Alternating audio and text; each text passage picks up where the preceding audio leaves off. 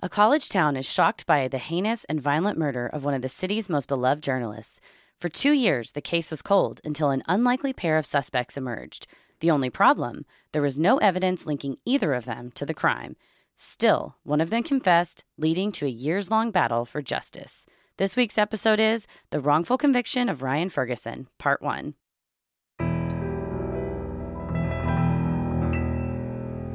A bump in the night, your heart fills with dread.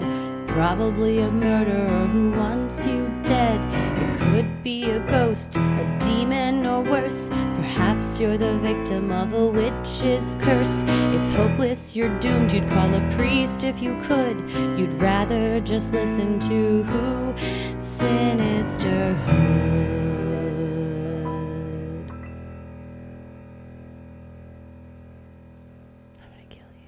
Saw a documentary on this and immediately messaged you and said, this is wild. We got to cover this. And whenever I turned it on, I told you, just a warning for everybody. If you want to go watch. That was my bad. My B. No worries.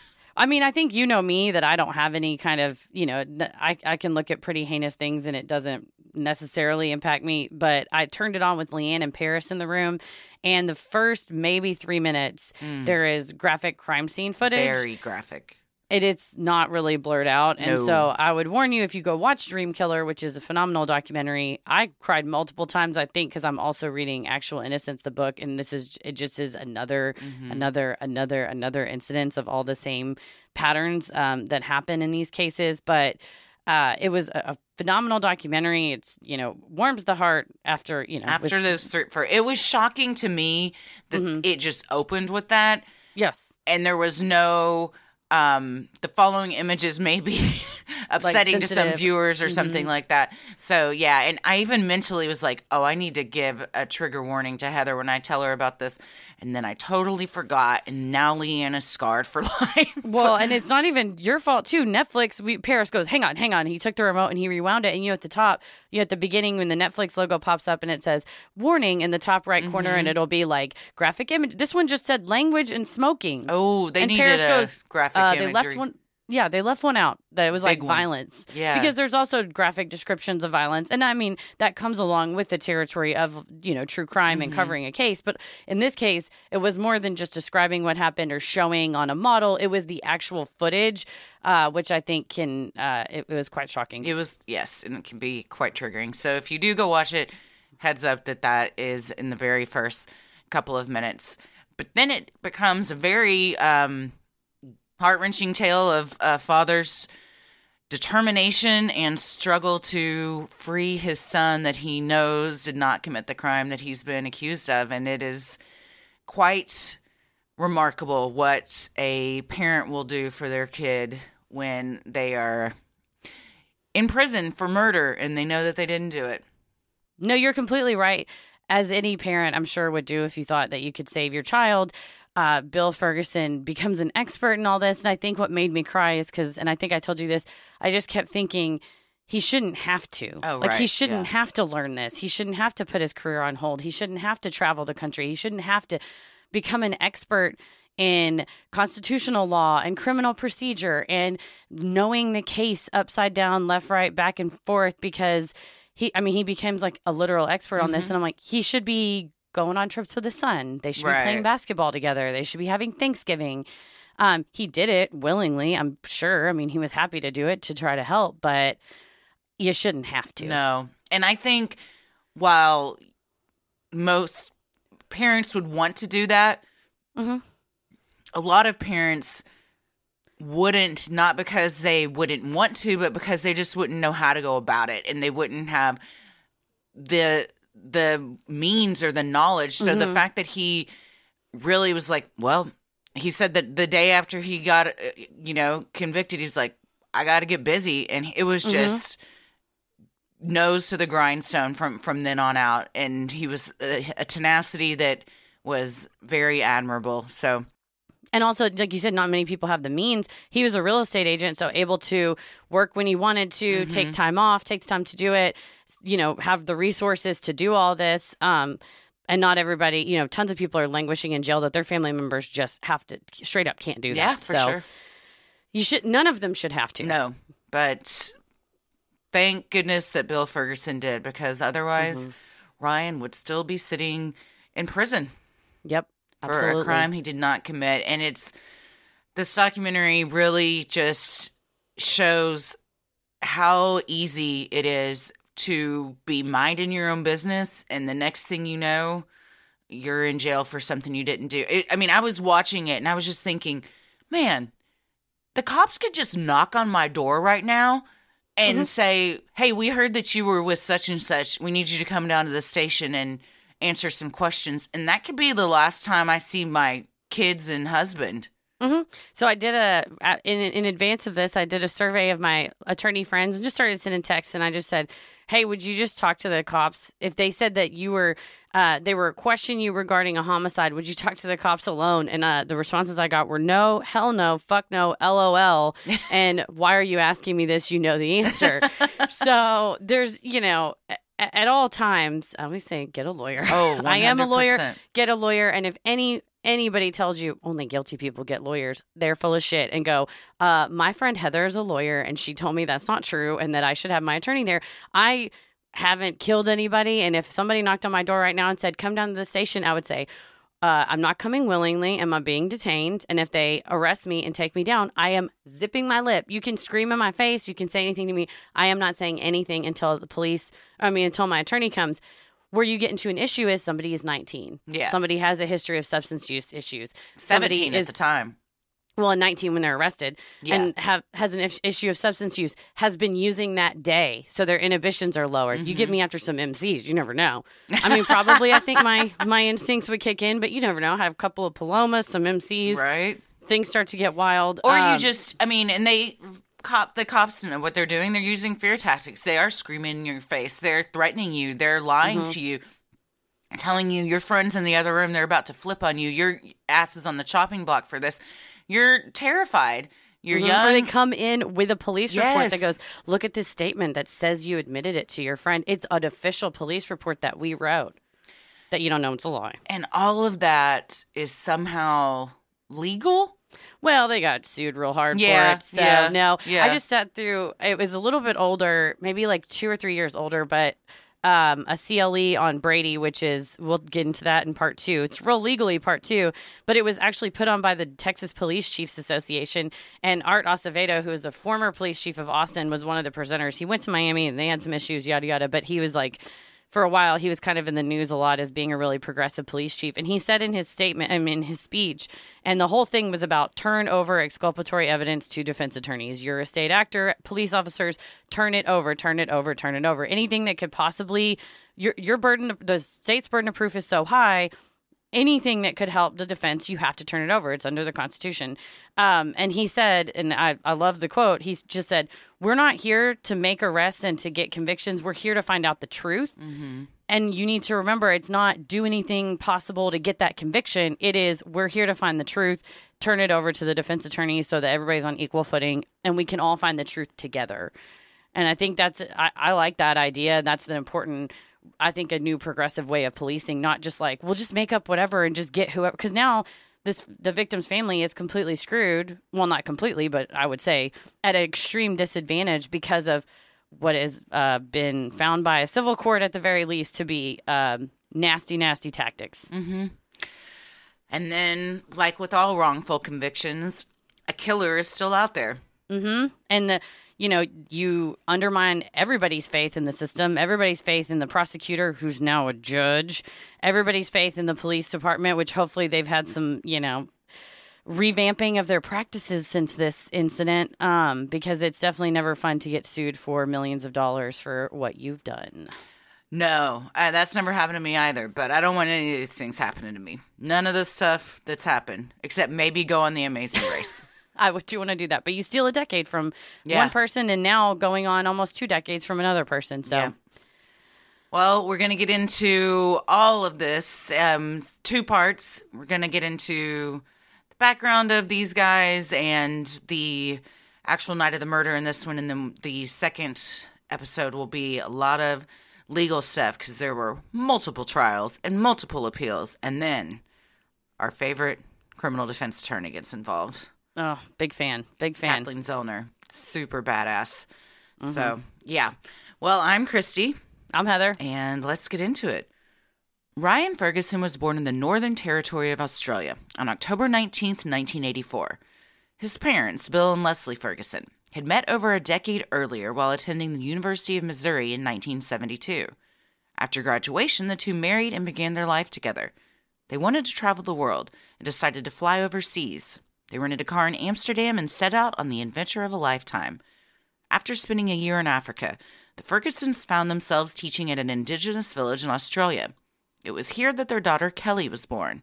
A few years later, Ryan was born in Northern Australia. Man, they lived a life back then. Dude, just going... I am always so awe-inspired and envious of people that are like, yeah, fuck it, let's just do it. Let's just go over there. We'll figure it out. I mean, we'll work when we need where we need to. And yeah, he lied to a company that repaired boats and said he was a welder, so he could just I mean, we'll probably figure it out. It's fine. Yeah, you just hold the fire against the metal and wear a mask. And then they were like, we could be a teacher at some villages and stuff. And they were kind of traveling through Australia and ran across a village that needed some, so they stopped there and. Then your daughter's born. I mean, like, that is all very courageous stuff to do just when you're traveling overseas in a foreign country. And what a cool childhood for your kids, too, I mean, there's pictures in the documentary where Kelly's just, in a backpack on Bill's back and they're out in Australia. Just, I mean, those are core memories of that shape you and, like, give you an experience that most kids do not have. Oh, yeah, and the pictures look like postcards. They're just standing in the middle of a postcard. But they just would go, well, we'll drive. The truck broke down, so we stopped and we got a job so that we could make money to fix the truck. And I'm like, you should go where the wind takes you. Leslie Ferguson told the documentarians of Dreamkiller that Ryan was a real easy kid to raise. She went on to say that Ryan was such a loving child. He would just come and sit on your lap and be comfortable there. Even during his teenage years, when most kids his age would find it embarrassing to show their parents' affection, Ryan didn't, according to Leslie. Ryan never really went through that. He would always give us a hug. A lot of kids his age wouldn't do that. Bill and his son were especially close. As a child, Ryan often accompanied Bill on his work trips. The two went camping, fishing, skydiving, and traveled around the world together.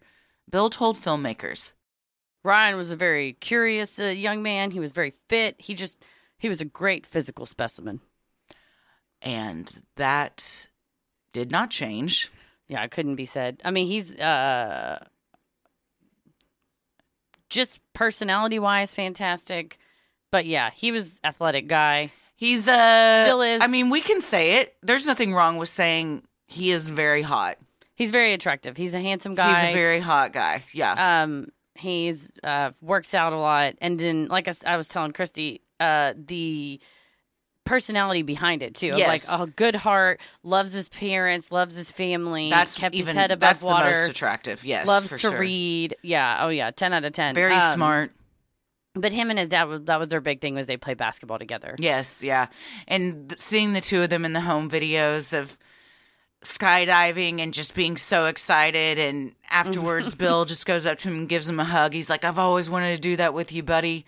Just, I mean, the bond between them was so strong, and it only increased once he was in prison because his dad just, worked day and night to get him out. Yeah. As did his mom, too. Oh, yeah. Well, and it's funny because you can't say, one is more helpful than the other, because they both took kind of different roles. Of his dad took when I'm upset, I work and I'm more productive. And she was a lot more wanting to like be empathetic with him, bring him his favorite treats. They each kind of took a different role that I think were equally important. Absolutely. Ryan attended Rockbridge High School in Columbia, Missouri. His former childhood friend, Charles Erickson, also went to school there. The two had been close as kids, but had drifted apart by their high school years. In later testimony, Ryan referred to Charles as an odd man. On October 31st, 2001, Ryan and Charles's paths happened to cross at a party. They were both 17 years old and juniors at Rockbridge High. Like so many others in the college town of Columbia, Both guys were making the rounds to different Halloween parties. When the cops showed up and shut the festivities down early, Ryan offered Charles a ride. He was headed to a bar called By George and asked if Charles wanted to come along. Ryan had no way of knowing that this kind gesture would forever change the trajectory of his life. Yeah, it was a pretty wild Halloween night for Charles. They were partying. Well, and they're both about 5'6", weighed like 150 pounds. So drinks are going to start hitting you. He was smoking marijuana about 3 or 4 times a day. He told folks that he was snorting Adderall, snorting cocaine, would use LSD, would use mushrooms, was binge drinking. So it wasn't kind of like, hey, let's go out on Halloween. Maybe we'll have 1 or 2 Jell-O shots. He was going hard. Yeah, and he had been having substance abuse issues since he was 14. Yeah. So for several years, this was kind of how he had been living. And at that party, he said he snorted Adderall at that party and was also drinking. Mm-hmm. And on cocaine, yes. And yeah. Charles accepted the invitation and the two headed to By George. Despite being underage, they were granted access to the bar by the bouncer around 11:30 p.m. with the help of Ryan's older sister, Kelly. Once inside, Kelly bought the minors some drinks, an act that would later consume her with guilt. Ryan told 48 Hours that while he had a few drinks inside the bar, he was not drunk. Charles, on the other hand, was. He was also using cocaine and Adderall. Charles would later say that the combination of drugs and alcohol caused him to black out, a dangerous side effect that can occur from excessive drinking, where the person is still awake but is unable to create new memories. And I imagine if you're on Adderall and cocaine, your body is going 100% and your mind is just shut off, which I think there's like a whole... I can't remember what stand-up comedian, but he talks about living that life of like you've now pumped your body up, so where you're moving, it's like a puppet, but there's nothing going on. Yeah, you're mixing ears. uppers and downers, Mm-hmm. so it's a wild ride. I have been blackout drunk before, and it 100%. Yeah, it's one of the main reasons I stopped drinking. I'll have a drink occasionally, but excessive drinking, there is. Apart from just feeling like shit the next day, to not remember what happened is a very, very unsettling and scary feeling, and I hated it. I would absolutely hate having to ask Tommy or someone the next day, like, did I do anything stupid last night? Mm-hmm. You know, and or just that shame you feel the next day of like, fuck, I know that I said some stuff that I shouldn't have, but I can't remember what it was. Like, and you just get these bits and pieces of the night, and I mean, it's horrifying to think, like, I was wide awake and talking to people, and I have no idea what was going on. And no recollection. No memory of it, yeah. Rife for being taken advantage of in a myriad ways. And I think, like you said, you feel shitty the next day emotionally, but also physically. But also, to me, I'm like, surely, I don't listen, I'm not a brain scientist. But I'm like, surely that's not good for my brain. No, I can't imagine that it is. And sometimes I wonder...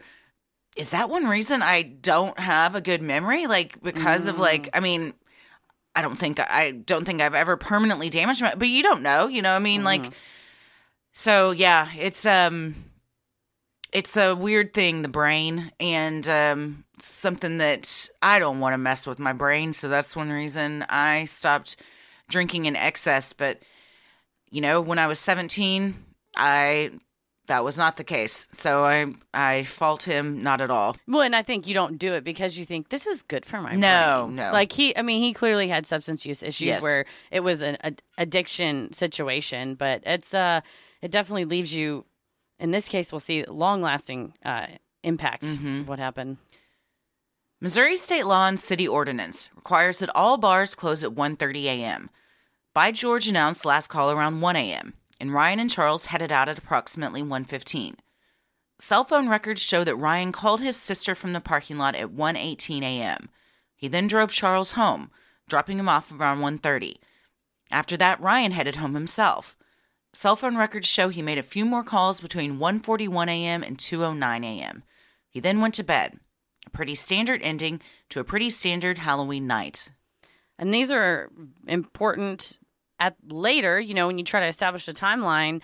But in his mind, he wasn't like, I'm going to make these calls to show where I'm at. No. He's just living his life, making phone calls, not even thinking about it. But it's stamped in cell phone records. I mean, we have hard evidence of what happened. And also, as far as Well, we went and hung out at the bar after 1:30. No, you didn't. It closes at 1:30. They all do. They have record that it has.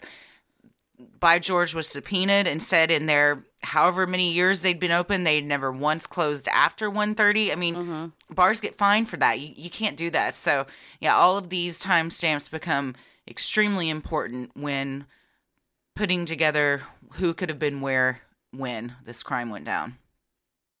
Around the same time Ryan was going to bed, Kent Heitholt, sports editor for the Columbia Tribune, shut off his work computer in his office at 2:08 a.m. Colleague Michael Boyd was the last known person to see Heitholt alive. Boyd was sitting in his car adjusting his radio when he saw Kent leaving the office. Boyd claims he chatted with Heitholt about work for about 3 to 5 minutes. According to Boyd, he then drove away around 2:20 a.m., leaving Heitholt in the parking lot, alive and alone. When driving down an adjacent alleyway, Boyd later told police he passed 2 people walking, startling him so much that he nearly hit them. Well, and they, it's hard to remember what exactly happened. So Boyd said, well, we were talking outside the cars. Then he said, well, no, I pulled around and it was through my window. And then he said, well, no, it was through the other window. But regardless, he said, no, we talked. We talked for about 5 minutes. Yep. Around 2:20 a.m., Shauna Ornt, a janitor for the Tribune at the time, stepped outside for a cigarette break. She noticed that Kent's car was still in the parking lot and that the driver's side door was open. Shauna told 48 Hours. I had a gut feeling something was wrong. She called for her supervisor, Jerry Trump. Her suspicions were confirmed when she and Jerry saw 2 shadowy figures hovering over something on the ground near Kent's car. One of the men ran off. The other looked right at Shauna and yelled, "Someone's hurt out here, man." Shauna told 48 Hours that the young man then casually walked away. Well, that's your worst nightmare, walking out of your office at 2 a.m. that anyone's in the parking lot. And your colleague is laying on the ground in a very bloody fashion. Yes, it's terrifying. Well, yeah, you just expect it's nothing, and then it's the worst nightmare version of something. Yes, and very quickly. I mean, he leaves his office around 2:08. It's a short walk to the parking lot. By 2:20, this has happened. So it was that's such a short time. Very, very short time frame for something like this to happen. Panicked, Trump called 911 at 2:26 a.m. He said he could not identify any facial characteristics of either man. He noted one of them wore a baseball cap, pushed back far enough for him to see the man's spiky blonde hair underneath. They were both younger white males, around 6 feet tall. When officers arrived and interviewed Ornt, she told police she saw the man standing near the back of the vehicle. Really good. She later provided police with a good enough description to make a composite sketch. And she also said that that man had blonde hair. Yes, and the composite sketch, in my opinion, looks nothing like Ferguson and not even anything like Erickson, but definitely nothing like Ferguson. No. And like I said, Jerry Trump said, I couldn't see him. He's an older gentleman, and he ran out after Shauna. So, she got the first look, probably first and best look. And, like you said, it all happened so fast. But she was sure she, looked him in the face when he said, "Someone's hurt out here, man," and was sure in 2 different interviews and 2 different composite sketches that composite appointments that they came up with the sketch. So she was sure about what she saw, and it was not either of the folks that end up in jail for this. Yeah, and they both said they were tall and skinny dudes, and Ryan's 5'8" and Erickson's 5'6". Yeah. They're both around 5'6". Yeah, they were definitely not 6 feet. The crime scene was grisly. Kent had been both beaten with an object and strangled with his own belt. Police found unidentified fingerprints on and inside of Kent's car. There was also hair that did not belong to Kent discovered in his hand. 2 sets of bloody footprints were located near the scene and led away down an alleyway towards a college dorm. Police discovered Kent's car door had been open at the time of the attack and closed after the attack. Someone had messed with documents inside his car that related to high school and college basketball programs, 2 areas of sports that Kent didn't cover. His wallet and broken glasses were inside the car, but his watch and car keys were missing. Yeah, and it was some of his, I think his glasses were broken. And so the one lens was underneath the car. The other was inside on the seat. There was a notepad that was inside that had his blood on it. So maybe he was holding the notepad. But it's like the killer scooped stuff up and shoved it in his car. And then I guess the killers, somebody eventually closed the door. From the time Shauna Ornt saw it to the time police got there, the door got closed. Or perhaps the kids that walked up on it. Yeah, somebody closed it. For 2 years, Kent's murder went unsolved. Police chased down leads and interviewed witnesses, but came up empty-handed. His family, colleagues, and community grieved the inexplicable loss. Unsurprisingly, the Tribune publicized the crime, hoping to find new leads. Then, 2 years later, in October of 2003, the Tribune ran a tribute article to their fallen colleague that gave them their biggest break yet. Kent Heithold attended the University of Missouri in the 1970s, where he studied journalism. It was there he met his wife, Deborah Evangelista. The couple went on to have 2 children together, Callie and Vince. Kent went to work for the Tribune as a sports editor in 1996. Deborah said her husband loved all sports, and his colleagues at the Tribune agreed. Joe Walljasper, who took over as sports editor after Kent's death, told the Tribune, "He gravitated toward overlooked sports and gave women's sports equal attention as men's sports." Sports reporter for the Tribune, Russ Baer, kindly described his colleague to 48 Hours. Kent Heithold was a big, bubbly, friendly bear of a man, a good guy, very relaxed, very friendly, very laid back. Indeed, everyone that knew Kent spoke of his kind heart, warm personality, and his genuine desire to see others succeed.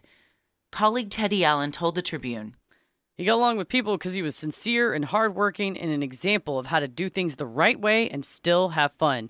He helped young writers and young wannabe writers. Heidi didn't give up on people." The night of his murder, Kent celebrated his 5th anniversary at the Tribune. This is definitely one of those people, everybody that talks about him has got nice things to say. He fed stray cats in the parking lot. He would mentor people who had never written a day in their lives and wanted to be writers. He's like, doors are open. I will help you. Missouri is a very famous journalism school. So, I mean, he had the best training to be a journalist and then wanted to share that with other people. He possibly could have been at the University of Missouri at the same time as Bill and Leslie Ferguson.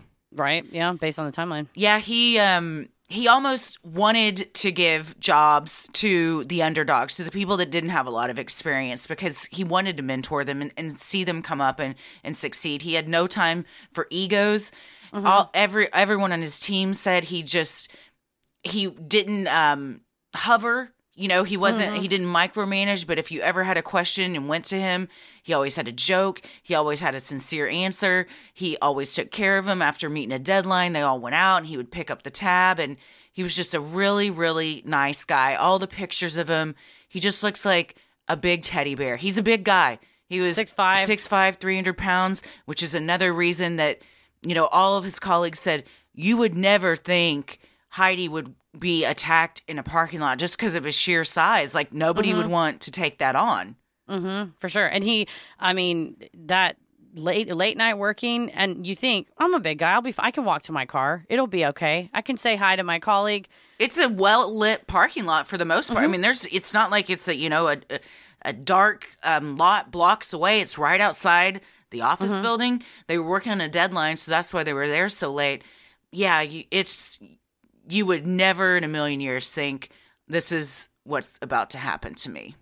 Yeah, for sure. Because I think when you work that job, you're used to those like long hours and your family's kind of used to it and everything like that. But I think, lucky that the janitors happened to be there to at least see, have some sort of leads, because this was back in 2005. There's not security cameras in the lot or anything like that could catch that type of evidence. You kind of have to rely on eyewitnesses.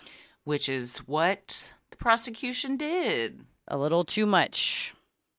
After seeing the 2003 article in the Tribune, Charles Erickson began to question his memories from that Halloween night. Or rather, his lack of memories. Charles had experienced a drug and alcohol-related blackout. His recollection of that night was spotty, and after reading the article and seeing the composite sketch Shauna Ornt had described to police, Charles worried he had been involved in Kent's murder. And that's severe, like, blackout when you think I could have done this murder. But when he got home, he had no blood on his clothes, no blood on his hands. He had no facts or details about the crime scene, but still he had that. He became obsessed with it. Yeah. There's to not know what you did, and then you're like, did I do the worst thing I could have possibly done? And then maybe your mind starts playing tricks on you, and you almost start to convince yourself. I mean, it is a whole thing that we'll get into in the second episode, false memory syndrome, where this can happen, and it's when there's only one other person there that might know, they're going to get dragged into this pretty quick. Charles found it too coincidental that he and Ryan had been partying at a bar 1,000 feet from the location of the crime. He called Ryan to ask him if he thought he had done the unthinkable. Ryan was confused and freaked out. According to an interview he gave Dateline, Ryan told Charles he didn't know what he was talking about and assumed that would be the end of it. Charles, however, had begun having dreams and flashbacks of events he thought were connected to the murder. He told his friends that he had dreams that he committed the crime. At a New Year's Eve party, Charles ran into Ryan, who, once again, reassured him they were never at the crime scene. But Charles's friends weren't so sure. Worried Charles may have actually murdered Kent Heitholt, they placed a call to Crime Stoppers. Well, and you can't really blame the friends because if you overhear one of your pals tell the other, "Are you sure we didn't murder someone? I think that I murdered someone." I mean, all you can do is go off of what you heard I go, think that shit. They did the right thing. But given the information, I mean, he multiple times said, "I'm having dreams." One of the friends in Dateline is interviewed and said he told us he was dreaming. He dreamed about bits and pieces of the murder, and if someone tells you that, you wouldn't assume, "Oh, he's just making this up," because nobody would want to be responsible for that. Yeah, you don't implicate yourself, right? But he became. It's so bizarre that this is what set off all of these chains of events. Yeah. Is this one, he just became fixated on it and did not have the access to mental health resources to go to a therapist to help him work through this and go, listen, it's impossible for the following reasons. Let's get to the root of this. All he could do was cry for help, which was essentially what was happening. And that unfortunately leads to all of this. After receiving the tip, police tested Charles and Ryan's fingerprints against prints found at the crime scene. The results showed that neither of the prints were a match. Still, Charles told two more friends he was concerned that he may have had something to do with the murder. Not knowing what else to do, his friends called 911. Caller. You know the reporter at the Tribune that was murdered and no one found out who it was? 911. Uh-huh. Caller. I know what happened, and I know the murderer. This is, there's a lot of 911 calls placed in this whole case. The 911 operator, you can hear that she's like, I'm about to get a confession from the person that did it. She just goes, like, okay. Yep, I know I know about that. Yeah. And what do? Go to the police station, call 911. You're just like, if I know this and I don't say something, how am I going to live with myself? Because they're assuming this is true. I haven't seen anything from those friends since then, but I imagine you're like, God damn, living with some guilt, Well, yeah, you just say, like I said, someone comes up to you and goes, oh my gosh, like I killed someone and I totally, blocked it out and now it's coming back to me. I don't know what to do. You think, well, it's, the right thing to do. I guess it's the family's asking for answers, the police, everybody's asking for answers. And you go, I can just tell you what I know. And that this guy told me he did it. Yeah. That's all I can tell you. You take the investigation the rest of the way, which they try to match it to the crime scene and it doesn't match. In which case you go, I don't know what this guy's talking about, but he didn't do it because we have physical evidence that he didn't do it. That's not what happens here. They're like, square peg, round hole, fuck it, get a hammer. And like you said, he's crying out for help and he doesn't have the means for mental health resources. At this point, when he is repeatedly confessing to something that they have evidence that he was not a part of, you need to call in some therapists. You need to get him help. It's not just continue to interrogate him and lead him down to answers that you want to give. get him some help. This was in 2003. Who's to say if maybe it would be different now? But it certainly wasn't then. No. Despite the evidence at the crime scene having cleared him as a suspect, Charles Erickson was brought in by police for questioning on March 10th, 2004. Columbia detectives John Short and Jeff Nichols proceeded to interrogate the now 19-year-old. Throughout the interrogation, Charles repeatedly said he didn't remember anything, that he had had dreams that seemed to be bits and pieces of the crime, but that he couldn't remember important details. He told them candidly at one point. It's just so foggy, like I could just be sitting here fabricating all of it. Still, the detectives took turns hammering away at him. When Charles couldn't provide the answers they wanted, they fed them to him. When Detective Short asked Charles if he knew what was used to strangle Kent, it was apparent Charles did not. Charles. I think it was a shirt. Short. Well, I know it wasn't a shirt. Charles. Like maybe it was a bungee cord? Short. Well, we know for a fact that his belt was ripped off his pants and he was strangled with his belt. Charles. Really? Short. Does that ring a bell? Charles. No, not at all. I might not even know what I'm talking about. I don't know if I'm just flipping out. I'm making presumptions based on what I read in the newspaper. These interrogations are hard to watch. The tapes, yeah, they're taped. The videos are available on YouTube. We will link them in the show notes as well. Yeah, the interrogation of Charles Erickson is extremely. It's flat out worthless. They get nothing out of him that was not in the newspapers. They get nothing out of him that only the killer would know. Literally, he goes, maybe this. And they go, nope. Maybe this. And they go, what about maybe if you just say it was this? And he goes, okay. So, I mean, it's just leading him down the primrose path. It is gross to watch. It is, in my opinion, based on all the facts I've read, it's an abuse of power. It's disgusting. And it leads to ruining several people's lives. Yeah, it's when they start getting like up, he's just sitting in this chair against a wall. He looks completely shell-shocked. He's multiple times says, like, I don't know, man. I don't know. I just, like, I've had some dreams, in the beginning. And then by the end of it, they have convinced him that he did this. And he's saying, yeah, we were there. I was standing there and Ryan was doing this. I mean, it's just like a complete 180. And you see the progression of him going from not knowing what he's even talking about, admitting that multiple times, to the police beating him down so much and coercing him into a false confession. And he was under the influence of drugs that day. They had reason to know that. They still hammered on him.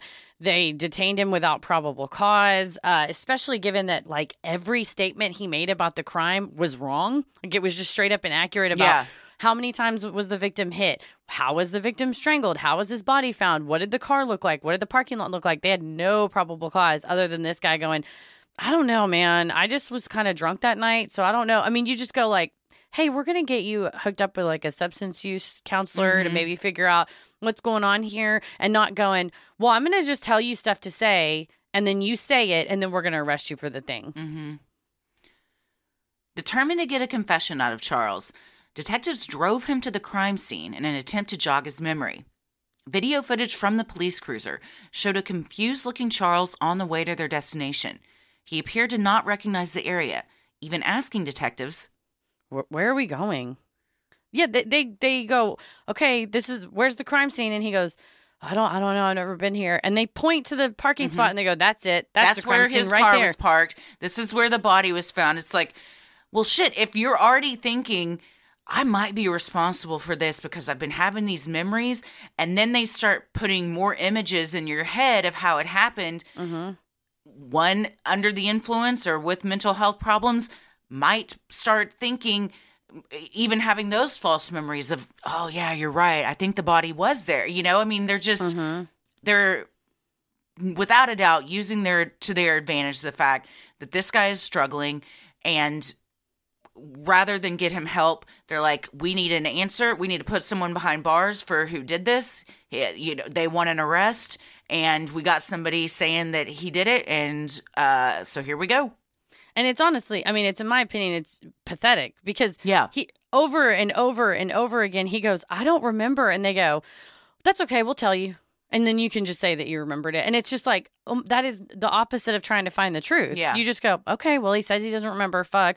Well, and not going, okay, walk us through what you do remember. They're like, was it a belt? Maybe you should say it was a belt. And he goes, well, I hit him one time. Well, he was hit a bunch of times. So did you maybe hit him a bunch of times? Yeah. And they interrogated him for several hours in a row. They kept him either confined to the room or they put him in the police cruiser. I mean, you start to get to a point where someone is nervous, scared, 19 years old. They will say whatever you want to say. He does not have a lawyer present. No at lawyer. any time. Not even like a friend, a mom. Can we call your family member? You want to bring a buddy down here? I mean, it is, it's rough to watch. Yeah. And they're not so blatant to say, we're going to tell you what to say. No. But that is very implied by everything that they're doing. I mean, it's just shitty police where you watch it and you're like, you guys are a joke. Yeah, try harder. Yeah, or just like, I would be mortified if I watched those interrogation tapes back and I was those detectives. Well, and or let their boss to go, Yeah. oh, God, what did you do? And especially with the timeline, he starts saying, okay, well, we left the bar and then, all that stuff. And it's like, none of it fits. No. None of it fits. The puzzle doesn't fit and you're just cramming it down. Yeah. In an effort to corroborate Charles's story, police initially interrogated Dallas Mallory on March 10th, during the time they were also interrogating Charles. Mallory was an acquaintance of Charles, and the two had been at the same Halloween party on the night of the murder. During his interrogation, Charles mentioned he and Ryan had seen Mallory in a car with two female companions stopped at a red light near the bar. So two other detectives go and pick up Mallory. And bring him in, and so bring now him they're in. each being questioned in separate rooms. Mm-hmm. Detectives confined Dallas to a small room and screamed at him because he would not agree with the officer's version of events, according to a civil complaint. Police nevertheless wrote in a report that Dallas saw Charles and Ryan the night of the murder, that Charles told Dallas the pair had beat someone down, and that Charles was holding something in his hand at the time. Police showed Charles this report containing Dallas Mallory's statement, claiming it proved Charles had done it. It was later revealed that this statement was fabricated and Mallory never made those statements to police. Yeah, they picked up Dallas Mallory like around 10 a.m. and he's like, I've never been to that bar. I did not see Charles downtown that night. And they said, okay, well, if you're so sure, would you do a computer voice stress analysis? Those have been found to be like 50% accurate. He's like, yeah, I'll do it. Which, again, get a lawyer. Yeah, but I mean, they're all young. And, when you think that you're like, I know I didn't do this, so I'm just going to tell the truth and then it's going to be over with. And that's not how it happens a lot of the times. And that's why, even if you are innocent, always have a lawyer present. For sure. And they go, okay, we're going to put you on the stress analysis machine. Did you see Ryan and Charles the night of the murder? And he says no. He said no. He said no. He said, I couldn't have. My license was suspended for a DUI. I didn't have a car. I wasn't even in that area that night. And so he tells them all this, quote unquote, fails the stress test.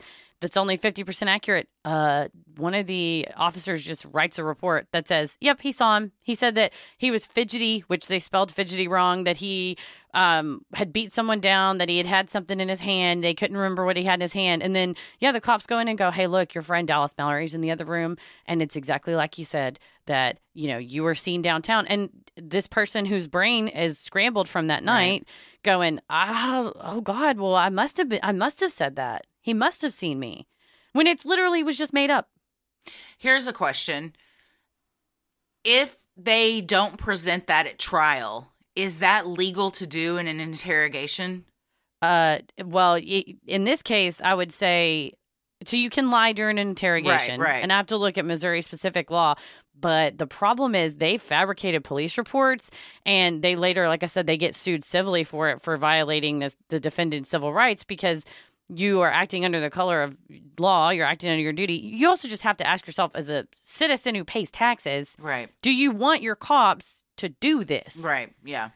And as a police officer that says, listen, I've swore to protect and uphold the law and serve and protect, you're like, I want to find the truth. I don't want to just go make stuff up. It's just lazy police work. It's very lazy, yeah. And it's life-ruining for many of these people. So if they had not actually written a police report, but they had just gone in and said, listen, We've got Mallory in the next room. He's saying he saw you with a bloody object in your hand and he talked to you. That's all legal during an interrogation. Yeah, you're allowed to lie. Yeah, you're allowed to lie. Man, that doesn't sit right with me. I'll look up, let me make a note. I'll look up the Missouri law on it and other laws, and we'll go over that in the next one. But, yeah, off the top of my head, I believe you can just, it's fine.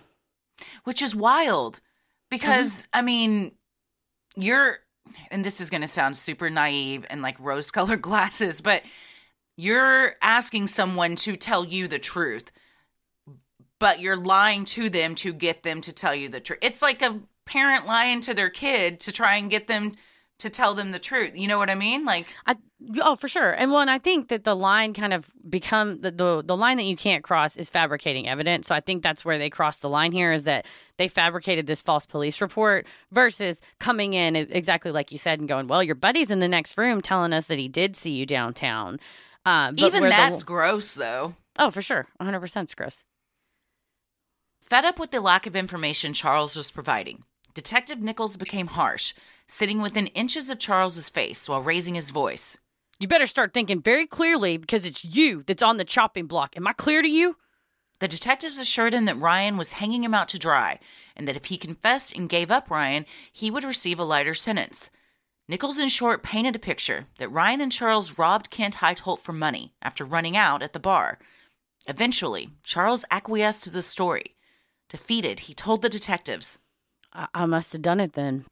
Despite having no knowledge of the crime, but for what he read in the paper, and no physical evidence linking him to the crime scene, Charles Erickson confessed to taking part in the murder of Kent Heitholt. He told detectives Ryan was the one who actually killed Kent. Afterwards, he said the two went back to the bar to continue drinking, an act that would have been impossible given that the bar closed at 1:30 a.m. Charles was charged with second-degree murder and first-degree robbery. And this is what I don't get, is that the timeline does not add up. Yeah, I mean, none of it doesn't adds add up. I mean, like I said, even if you go, okay, well, he could have blacked out and done it. It's like they have a rock-solid alibi that they were, especially with Ryan's cell phone calls at when they were made and when. But the story that they made up, it's like they're not even good at fabricating evidence. They're not even weak story. good. Yeah, and making a fake story because they go, okay, well, here's what you did. You robbed them. You robbed him for more money to keep drinking, and then you went back to the bar. And it's like, no, ding-dongs, the bar closed 40 minutes ago. And Charles said, yeah, we went back in. The same bouncer let us in, and we kept drinking, and they subpoenaed the bouncer, and he's like, absolutely, that did not happen. No. We closed at 1:30, and that was it. The doors were locked. Like, no one came back. These guys left at 1:15. And the amount of blood that it would have taken. I mean, Kent Heitholt was bludgeoned, I think, 11 times with a somewhat of a metal object. And you can see that there's blood splatter on the car. Whoever did this would have been covered. Head to toe, shirt, arms, everything. You couldn't have just quickly done this and ran back to the bar. Let's go back and grab a drink.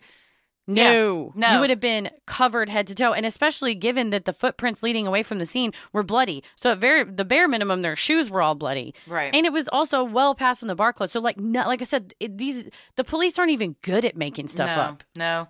And, by this point in the interrogation, Charles is, giving up information that obviously is false, but that he's just fabricating because he's under the influence, or at least he had been earlier in the day. He's obviously not mentally well. He's like, they're like, what did you do once you got back to the bar? He's like, well, I didn't really say much. Because I was upset what had just happened, and Ryan ordered a drink, and it's like, you're watching this, you're like, none of this happened. He's just making it all up. But this guy is just, saying things that are going to destroy his life. And the cops know that. They know that he did not do this. Yeah. And they are like, but fuck it. We need to arrest somebody. And this guy is easy pickings. Oh, and because it was so highly publicized because he was a journalist. So his newspaper, rightfully so, is like, it's been 2 years. Yeah. There's been no movement. You're looking like a bunch of goons that you can't catch somebody that did this. But the answer is not... The answer is we keep looking, that we don't let this go cold, that we keep pursuing leads. The answer is not shove this square peg in this round hole and go, well, whatever. We just screamed at him until he admitted it, so it's fine. It works. Yeah, not not once was, the last person to see Kent alive fingerprinted or got a hair sample, stuff that in a normal investigation, something like that would probably be done.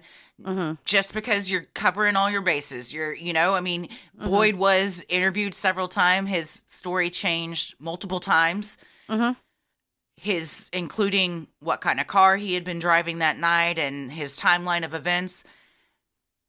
But they just let that ride for 2 years and then waited for kind of it just to something to fall in their lap. Yeah, and indeed, it wasn't even close to what fell in their lap. The time doesn't match. The forensics don't match. Nothing matches. All they found, what fell in their lap was a blank slate, and they just painted a picture on it. You would think, seeing these tapes and knowing it all, and then going to trial, you would think that a judge would hear all of this and say, "What are y'all talking about? Yeah, none of this makes any sense. Just like, stop wasting my time. Why did this even come to trial?" But what I'll say as an attorney is, if you brought this evidence to me as a prosecutor, I would go, "This is bullshit. I'm not taking this case." But maybe if I was a prosecutor going, "Man, I'd really like to win a lot, and this is really high profile, maybe I could get elected as a judge," I may take it. Who knows? Yeah. As he was leaving class at Maple Woods Community College on March 10th, 2004, Ryan Ferguson was surrounded by a SWAT team, arrested, and brought into custody. Throughout his interrogation, Ryan maintained his innocence. He was adamant he had nothing to do with the crime. Multiple times, he called out the detective questioning him. "You're trying to get me to admit to something I didn't do. I didn't do it." The detective continued to needle Ryan, proposing different scenarios for why he may have wanted to murder Kent.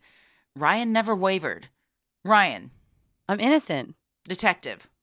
"Okay, so you're innocent of killing this guy?" "Ryan." "I'm innocent of even being there."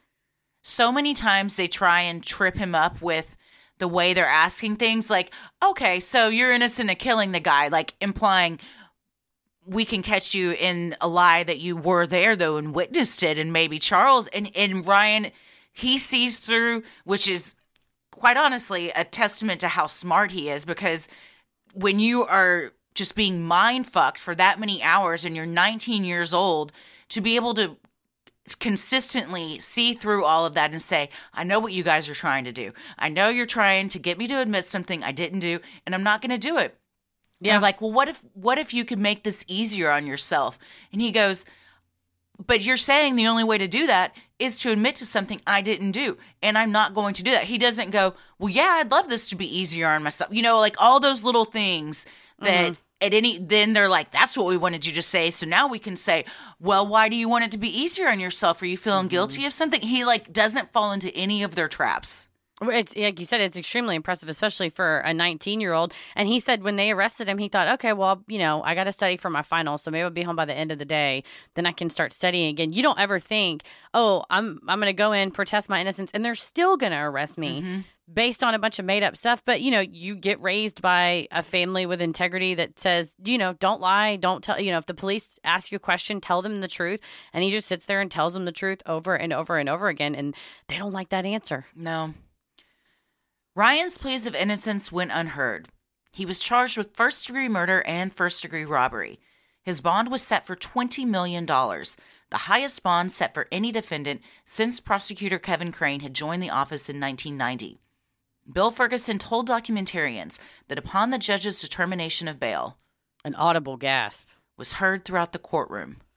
Yeah, and Bill didn't find out he got arrested until a journalist showed up at his doorstep and said, "Do you have any comments on your son being arrested?" And Bill said, "What?" And the journalist goes, "Oh, no, you don't know." And Leslie got a call from a friend, and she said, "No, this has to be a different Ryan. There's no way that this could happen." And then they're like, "No, this is our worst nightmare." I mean, I don't even know if it is your worst nightmare, but you don't normally think this could be our worst nightmare. Oh, yeah. I mean, you're going to be in denial. And also, Ryan Ferguson's a pretty common name. Like, she's not wrong to go, "Oh, well, it could be a different one." This, I think, is the $20 million bond is the first piece of evidence I have in my opinion, that this was a dick swing for this prosecutor. Yeah. That it was a show off.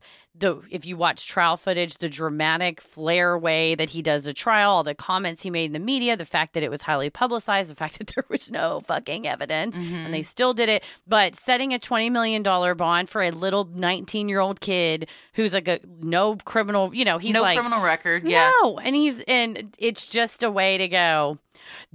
We've caught a criminal mastermind. It's so dramatic. It's so pathetic. It's going to make headlines. It's so pathetic, it's just a splashy thing to do. Oh, for sure. That's a great way to put it. It was splashy. Ryan's trial opened on October 17, 2005. Prosecutor Kevin Crane admitted in his opening statement that there was no physical evidence connecting Ryan to the murder. DNA from the scene was not a match to either Ryan or Charles. The bloody footwear impressions did not match either Ryan or Charles's shoe sizes.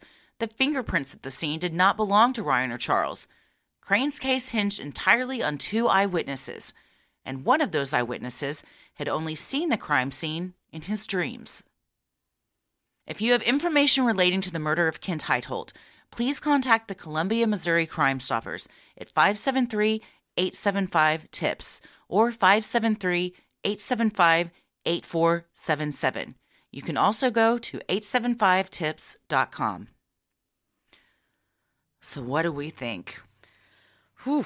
Yeah, it's a situation where I think somebody had substance use issues, mental health problems, and rather than getting the treatment that they needed, they were just kicked into the criminal justice system. Taken advantage of is an understatement. What I've thought, let's go from the human perspective, starting with the victim. Family gets denied justice. They think they get justice. Turns out it's a denial of justice. They're drug through a trial that we'll go through in the next one that for the person that didn't even do it. Ryan Ferguson's family, again, Charles Erickson, Ryan and Charles spend time in jail. Their families too. But if you think, and so that's the emotional impact of that. You have a community that thinks that something's resolved that isn't. The emotional impact of you have to now know that the police department in your town is full of people willing to do this, or at least these officers at issue were willing to do this. The prosecutor was willing to do this. From a fiscal perspective, the millions of dollars that were wasted of taxpayer time, money, resources, the jury's time everybody's time was wasted. Like I said, I think the human impact is the worst, but I am fired up right now when you think about, because I think it's not a political issue of going like, well, I'm pro-police or we should all be pro-justice. We should all be responsibility, and this is an extremely irresponsible use of my taxpayer resources, and also it undermines the trust that the public has in the system, and it's disgusting. This whole case gets me fired up. I cried throughout the Dream Killer documentary on Netflix because, I was so sad. And then after going over that, I just got pissed off. I'm just so mad. Every time I think about criminal justice reform, I don't think it's like, oh, we need to take money away. No, it just needs to be allocated in proper places and also safeguards in place, because there's no bigger waste of money than what amounts to later a multi-million-dollar lawsuit against a city who did a bunch of stuff willfully, knowing it wasn't even negligent. It wasn't even like, the accident. They intentionally falsified documents. They intentionally took a case that was a house of cards. I mean, you blow it over. They hid evidence in violation of the Constitution. So I'm like, as a flag-waving American, you know what? This pisses me off. This pisses me off because we have a Constitution, we have protections, we have systems that should work, that in this case you go, or was it kind of set up that way to just go, it's a pipeline, that somebody has a substance use problem and a mental health problem and their ass just gets kicked straight to jail instead of taken care of. I'll get off my soapbox now, but I'm fired up. No, I mean, I agree with everything you said. And then just by being guilty by association, and you just happen to give somebody a ride that night, and then your name 2 years later, who's thinking about what they did on Halloween 2 years later? And then all of a sudden this comes out and you're like, what are you talking about? And next thing you know, you're in jail for it? Yeah, just because somebody is struggling and doesn't have the resources to get the help that they need. That you just leave them to the wolves. It's watching the interrogation tapes got me real fired up. I mean, it's the body language of these detectives. It's just so gross, and it's so textbook how to play good cop, bad cop. And it's like, guys, have some dignity. Like, you look, act like you've been there before. Like, they just look inexperienced. It's just very cringy. You know, he's just sitting back, like, the cop's just sitting back in his chair, like, waving his legs like a toddler. His feet aren't even reaching the ground. And he's just, you know, like, well, you know, I mean, we all have done things that we're not proud of. So, you know, I can't fault you for that. Like, trying to be their friend, be the good guy. Ryan's like, I get that. And I've done things in my life that I regret, that I didn't want to admit to, but this is not one of them. I have nothing to do with this. And he's frustrated. He's like, man, I don't know how many times I have to tell you, I had nothing to do with this. You guys want me to say I did. I didn't. And it's just, I wonder if at any point that detective thinks to himself, you know what? Maybe he didn't do it. And maybe I am wrong. And maybe I should take a step back and leave this room and go, you know, talk to someone about this. Or if they're so up their own asses that they're going to get a conviction and get a confession that they're blind to what's really going on. Yeah, and you lie to yourself. Well, it's interesting in going through, you know, wrongful conviction cases, and that it's definitely like a passion project of mine that I, you know, like read books or follow. You can get emails from the Innocence Project. Always a shout out for them. Donate to them. Get emails from them. You see in some cases that's the case where they go, I'm so invested. The detective says, I'm so invested in this. I'm going to falsify evidence. I'm going to fabricate things and whatever. And then you go to the prosecutor and they go, yeah, there's a lot of holes in this. Is Swiss cheese. I can't take this to a court. Do better. Then in other cases, you see where the cops go, well, this person confessed, but boy, here's about 15 reasons why they probably didn't do it. Here's the case. And the prosecutor does what they're supposed to do constitutionally and sometimes under state law and goes, okay, well, we'll take the case, but I'm going to turn all this exculpatory evidence over to the defense so they have a chance at at a fair trial. And we'll see. In this case, both of the worst things happened. Yeah, I think you had the cops that were wanting they were blinded by their own egos and wanted to just do what they had to do, falsifying documents when we later find out, according to the civil complaint. Then you also have a prosecutor that instead of going, wow, you know, there's a lot of holes in this. I don't think I can make this fly. Going, I'll cram it in there. We'll figure it out. I'll do it beer. Yeah. Oh, yeah. He goes, let me just give this guy acting lessons and we'll just put on a show for him, which is exactly what happens in the trial. And so I think what you have two failures here where I think what we would hope in that Brady continuing education class I sat through that was put on by the police chiefs organization, every single officer that was presenting in that, one of them was the gentleman who had wrongfully convicted a guy based on an eyewitness, and he deeply regretted it, and he's now become friends. That could be a case we could do. He's now become, not quite friends, but I mean the acquaintances, and they do speaking engagements together, also with the victim who wrongfully identified this gentleman, and he talks about the failures that they had as a police department, that he felt really guilty about it, and it was kind of a cautionary tale of here's how to be better at your investigation, because in this case, I mean, and in every wrongful conviction case, he kind of puts it that way. I failed the victim, and I failed this woman who I told her, you're safe now. The person that did this to you is behind bars, and that was a lie. And I live with that regret. That's a great way to, like, not right a wrong, but at least turn that wrong into a teaching tool and, like, a cautionary tale for others, and say, like, I can't undo what I did, but I'm going to try and help it not happen again for other people. Oh, absolutely. And that's what he said. He goes, you know, when your phone rings and it's Barry Scheck, who started the Innocence Project, you know, you kind of, your stomach drops and you think, oh God, what happened? What have I done? Because he goes, we never want to put the wrong person behind bars. And I have full faith that this, I think he was Richardson, which is a suburb of Texas police officer, and is now chief of another location. So it's like, you know, he's a good one. You know, he's like, I really didn't want to do this. And so if every cop was like him, or every cop's like Art Acevedo, where they go, the purpose is the truth. But what you have is these failures in the system where what should have happened was you have these cops that are doing their job badly, and they're just doing what they have to do to get this conviction because it's in the newspaper, and maybe they want to get they want the arrest so that they can get a promotion or whatever, which I don't think that's the vast majority of police, but it's definitely, we're all, you know, a lot of us are all pushed by our own ego. Well, the check on that then should be, you have a prosecutor go, no, there's holes in this case. Yeah, there were no checks and balances. The checks and balances that are set up for this kind of stuff failed hard. Yeah, and then you turn it to, and I have friends who are police officers. I have friends who are prosecutors. It's part of being a lawyer. And I would say, I know they would never do that. They would never falsify evidence. Or the DAs I know would go, this is bullshit. There's holes in this case. But in I this would case, be embarrassed to take this it's to embarrassing. trial. Yeah. Oh, yeah. When I was working on one of my Innocence Project cases it wasn't a case, but it was a research project of like, well, how do you figure out what to do when you find out a prosecutor has either withheld evidence or falsified evidence? And I texted a friend of mine and said, hey, this is a weird question, but what would you think would be something we could charge a prosecutor under, or what would be like a good cause of action? I'm asking to prosecute a prosecutor, and I'm intentionally not gendering them. They said, get them. Here's some ideas. Go get them. They make my profession look bad. I'm really proud of the job that I have. I'm proud of what I do. And they make the job that I have. They tarnish the job that I do. And it's like, when you have people that go, one prosecutor can do better than 100 defense attorneys because they just don't bring the charges. If Kevin Crane just didn't bring the charges and go, this is bullshit, we wouldn't be here. Ryan Ferguson wouldn't have lost so many years of his life. Charles Arison wouldn't have lost so many years of his life. And maybe the cops would have turned their brain to finding the right people, and Kent Heithold's family would have a better answer than they do now. Yeah.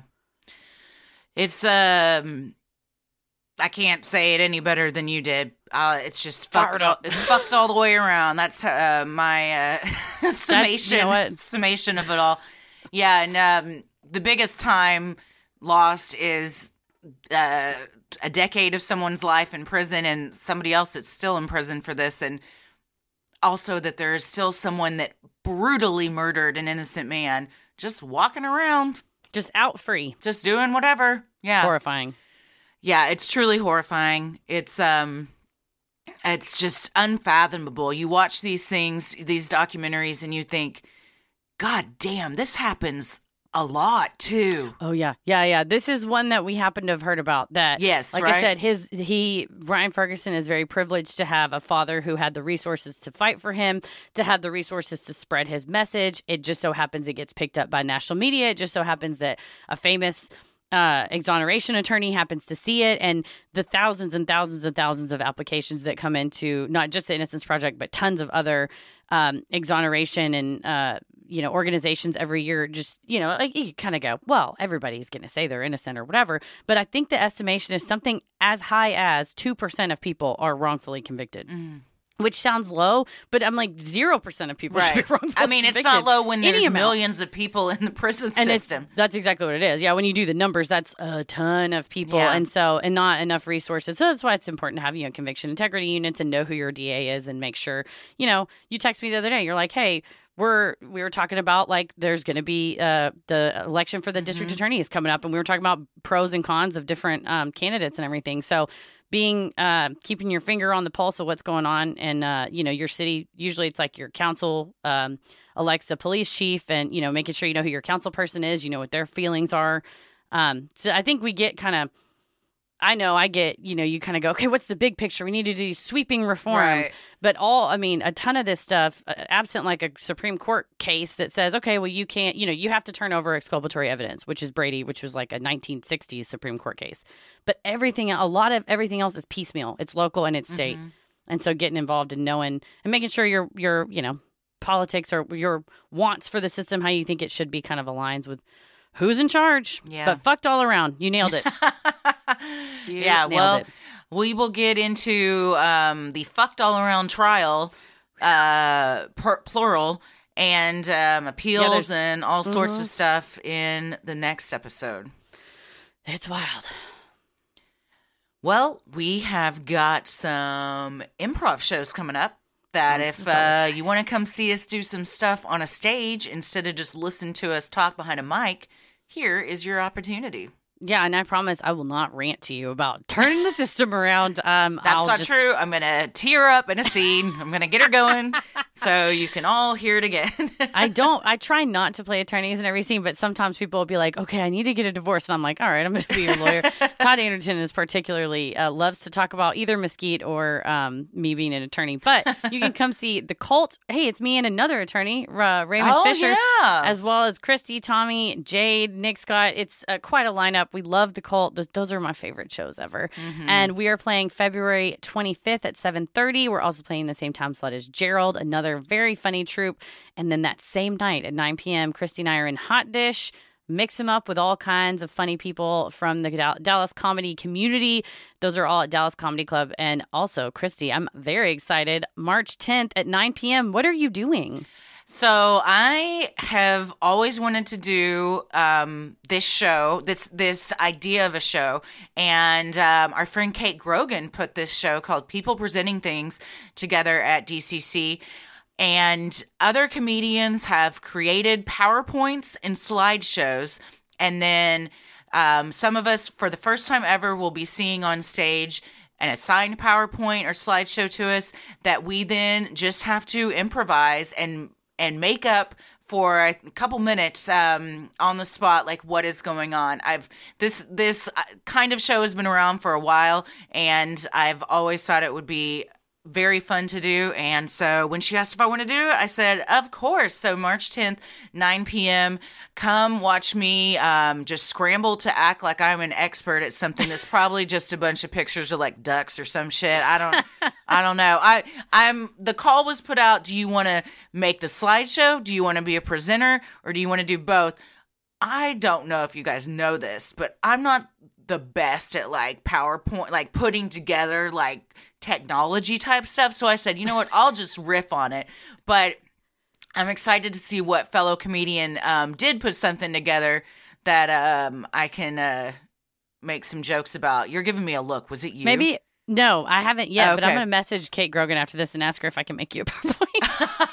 Oh man, if I they wonder if she'd let haven't, me. if it hasn't already been decided, I'm sure it hasn't because it's in March. I couldn't do the one in February because we have Hallmark After Dark. Oh, so yes. ask her if you can do the one for the one in March. Oh my gosh. See if I think of something And that, then you can come watch, and then everyone can For come sure. watch how Heather tried to stump me. I'm trying to think of all the things you've told me, like, I don't understand this, or I hate this. Anything And with I'm like, geography, I I feel like fucked.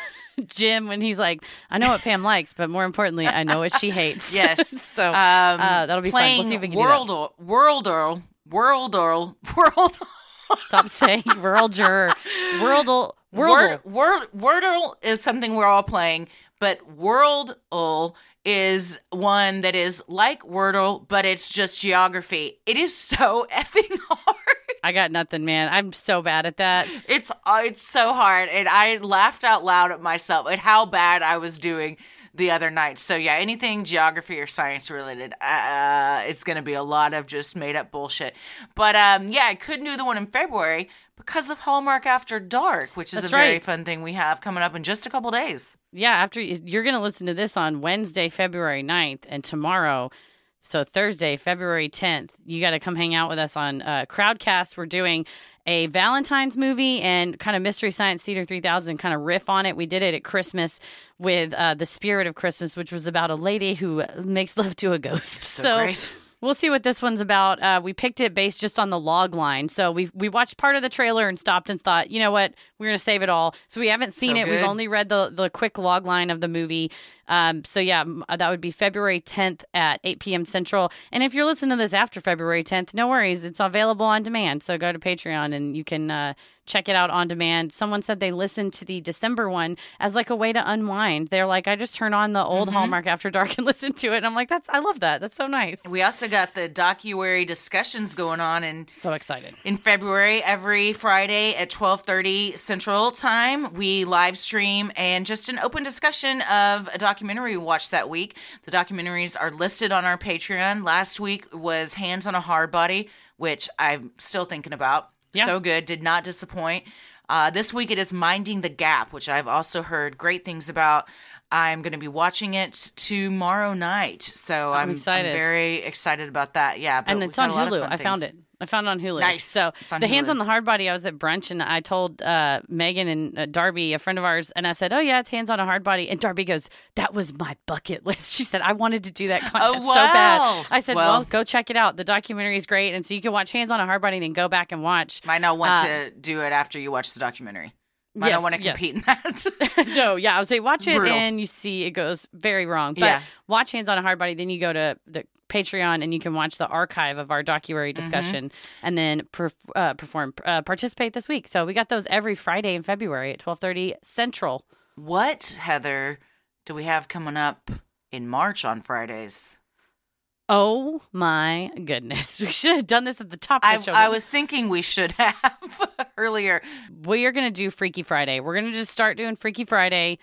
Every Friday, we're going to just read letters from you. Folks send us stuff in. They tell us about when they've seen a ghost or had sleep paralysis and something standing at the end of their bed. They've had a brush with true crime. They've had an alien encounter. Seen UFOs, yeah. You've seen UFOs, something deja vu, psychic. You had some sort of incident that occurred. Anything freaky. We want to hear about it on Freaky Friday. If you, for instance, if you switch souls with Jamie Lee Curtis and, you Oh, yeah. That was, that's going to be something we want to hear about. So we have a form, sinisterhood.com/Freaky Friday. It gives you some info on there about kind of like what we're looking for. There's a drop-down menu. Give us your name, your pronouns, and type out kind of what's happened. And then we'll get on here and read it and talk about it because we've just gotten so many great stories. And I think kicking it off is the story from the greatest storyteller of all, one of our absolute favorite human beings, George Brown. So tune in February. I'm sorry, March. Tune in March. Yes. It will drop on our main feed on March. So that will be available to everybody. We're super pumped to be doing that.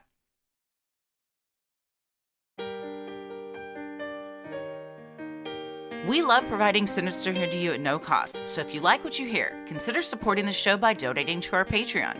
We're a small operation, creating this show for you by researching, writing, recording, and producing it ourselves.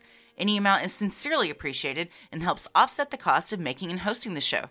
As a thank you, you also get some sweet perks like ad-free episodes, a Sinisterhood sticker that we send you. We draw a ghost on the back. It is from us directly. Membership to our exclusive Patreon Facebook group for those enrolling the airwaves and getting into it tier. Special shout out on the show. Monthly bonus mini-sode. This last one was Havana Syndrome. The next one coming up is going to be about some funeral home drama in the Dallas area that's wild. 17 lawsuits, crazy stuff. And you also get patron-exclusive video and audio content. We do Judge Christie, Am I the Asshole, relationship advice, Dear Sinister, Wet It, unpopular opinions. The list goes on. We have a lot of segments we do. Yeah, a lot. There's a lot of variety on. You know what? I'm biased, but I think we have a great Patreon.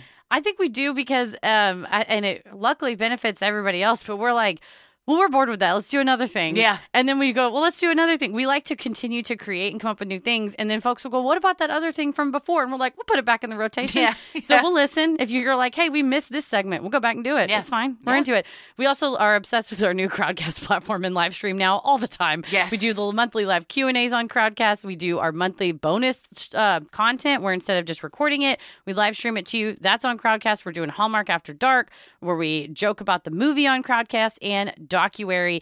You just got to look it all up. There's too much for us to tell you right now. We just got a lot going on. It is a lot. You also have the fun perk of access to our Discord server, where you can connect with other fans in real time and discuss the latest in true crime, share personal ghost stories, or just post adorable pictures of your pets. We'll also hop on occasionally, and like Heather said, we host monthly Q&As where you can ask us all your burning questions. For patrons not in the U.S., you now have the option to pay in pounds or euros, saving you the cost of the conversion fee. Annual memberships for all tiers are also now available, and you should select this option because it's better because you get a free month of membership. It's very smart. For more details on all of this and specific member tiers, visit Sinisterhood.com and click Patreon on the top banner. And make sure you stick around after our sign-offs to hear your shout-out and our thank you corner. So many of you have been tagging us in pictures of you sporting your sweet Sinisterhood merch. Keep those pictures coming. I love the racerback tanks I got, and they were featured on BuzzFeed's Top Things You Need If You're a Grown-Up Goth. I'm not, but if you are, you and I can be twinsies in our racerback tanks. And if you want to get some cool Sinisterhood swag like t-shirts, mugs, totes, and even clothes for your kiddos, visit Sinisterhood.com and click Shop in the top banner. The best thing you can do to help us grow is like, review, and subscribe on Apple Podcasts, Spotify, or wherever you listen to your podcast. And please tell a friend who you think would like us to check us out. It means so much to us and really helps podcasts like us get more exposure. You can follow us on Instagram and Twitter at SinisterhoodPod and like us on Facebook at Sinisterhood. Christy, where can they find you on Twitter and where can they find that adorable picture of Petal in the snowstorm? I'm on Twitter at Christy or GTFO. I rarely tweet. I always am like, you know what? I should tweet more. And then I just don't. It means you have to get on Twitter and come on now. And then that's the whole thing. But yeah, we recently had an ice storm and Petal, when she can't go outside and it's cold, she nests. And her idea of nesting is quite destructive. Yeah. So you Tears can it up. see that picture at Christy M. Wallace. Heather, what about you? I'm on Twitter. I tweet sometimes, rarely, at MCK versus the world, and on Instagram at Heather versus the world. Have you posted any pictures of how you nest? Yes, How do you I nest? do. Well, Do you rip up your bed and just lay amongst the fluff? Because that's what Petal does. Oh my gosh, I do. Well, you and Petal, like you've said before, you have a lot in common. We're a lot in common. My Instagram is entirely, it's like every other picture is Paris or the dogs. So that's pretty much there it. you go. There you go. I mean, mine are all my kids or my pets. So, and occasionally I'll throw in a picture of myself or you. Yeah. My favorite things. Yeah, and same. I actually have decided I'm going to start doing something on Mondays. Oh, I love this. So Tune in. I'm not going to put a timeline on it because I've been thinking about this for months and I haven't done it. So maybe I should give myself a timeline because then that will make me do it. I have, as you know, I collect tarot cards. I have probably like 10 decks. Mm-hmm. So I've decided I'm going to start doing Mystic Mondays. Love it. Where I'm going to start doing some tarot posts because one of my 2020 resolution, or what year are we in? Christ almighty. It's been 2020 for 2 years. 2022 resolution was to hone my psychic and witchcraft abilities, which when I said this around Paris, he goes, fuck yeah. That's not a resolution you hear from many people. That's awesome. I was like, thank you. Now you know the supportive environment that I live in every day. Paris is the most supportive. He's great. So I'm to help myself with that. I was like, I got some really badass tarot decks that I bet people would like to see, and then I can also help myself. So look for that at some point. Look for that. I'm into it. I'm into it. Yeah. As always, the devil rules the airwaves. Keep it creepy.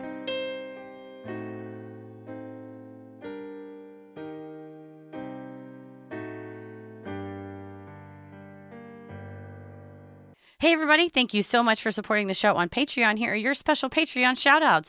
Sarah Kuntz, Jennifer Krawweek, Aditya Romanowitz, Leanne Gloss-Vighetti, Lindsay Witt, Megan Stanford, Brittany Luckett, Nicole Rich, Colleen E., Bobby Chapman, Alyssa Birchfield, Robin, Mary Robles, Shannon Marie, Beth Francis, Brittany Beckworth, Amanda Chapman, Sydney Gleisner, Alan, Marley Allen, Megan, Mars Swanson, Sadie Westfall, Seda Stearns, Dana Helbert, Kala Byrne, Ashley Newhouser, Samantha Marie Wari.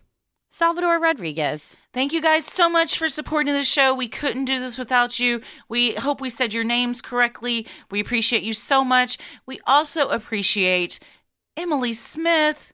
Yes, this is our thank you corner. I cracked open the old P.O. box and found a lovely box inside of it, and we got a Chupacabra book for the kids. It's Did they love so it? cute. It's the same author and illustrator that did the Monster ABCs, the Krampus kids book, and now this one is Chupacabra. It's called Please Don't Eat Me, Chupacabra, and it is very funny. And it's also in English and Spanish. So I'm reading it to them in Spanish so they get some education, and it's Ella requests it every night. So it's very cute. Thank you so much, Emily. And also inside the same box was a bag of Bunch of Crunch, which we talked about, and she wished me a lovely bridal shower, and so I truly appreciate it. I've been snacking on the Bunch of Crunch here and there. It's great. It has a resealable top, so I could have some, put it back, have some, put it back. Nice. Sometimes just have some. So thank you so much, Emily. We really appreciate it. It was very lovely. Stay safe, stay healthy, and keep it creepy. Mwah. Sin